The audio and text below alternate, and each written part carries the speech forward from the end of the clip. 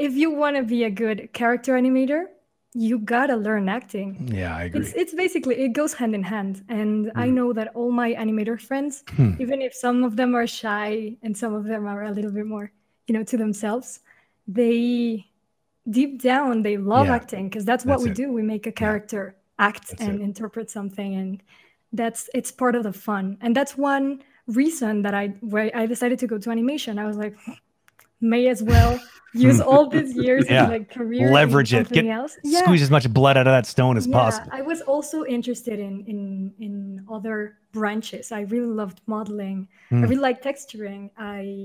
I loved plenty of things, but I decided later. I remember I saw the animators and I was like, these guys are insane. Like being able to do a little bit of everything. The animators just were like gods to me. I thought I would never be able to do that. I seriously stood back and I was like, I am never going to do something like that. That's insane. These people are crazy. And then one day I was like, that's what I'm going to do. That's what I want to do. Yeah. And combined with the acting, I think it was a great choice. Complicated, but very fun. Your workflow then, do you heavily use your own reference then for your workflow? Like, is that your sort of secret sauce so you can leverage your acting sort of skills and experience by getting a good reference and then kind of working off of it? I hope so. I get a lot of feedback, positive feedback on my references usually. More when it comes to acting. I really like developing characters. When a character has a very strong personality and you get to be in the beginning of a show where everybody's planning it out and coming up with ideas. I love it. That's like so much fun. And I am passionate about it. So that and also I think the people skills that acting has given me, the ability to go there and just talk to people and don't be shy about it or pretend not to be. Yeah. Wear a good mask at least, right? Yeah, wear a good mask.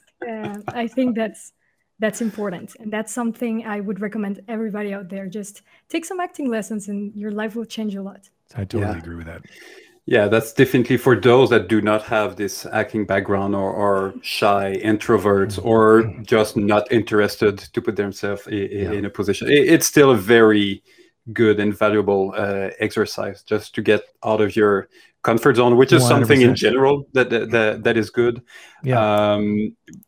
But force yourself to do it if it really doesn't work. I mean, even when on some animated feature that I worked on, there are some really good animators, but they were just too shy or introverts, so they had other people film reference for them, and their animation were still amazing, although I don't know if they felt that they 100% owned the performance because they were it was actually coming from others.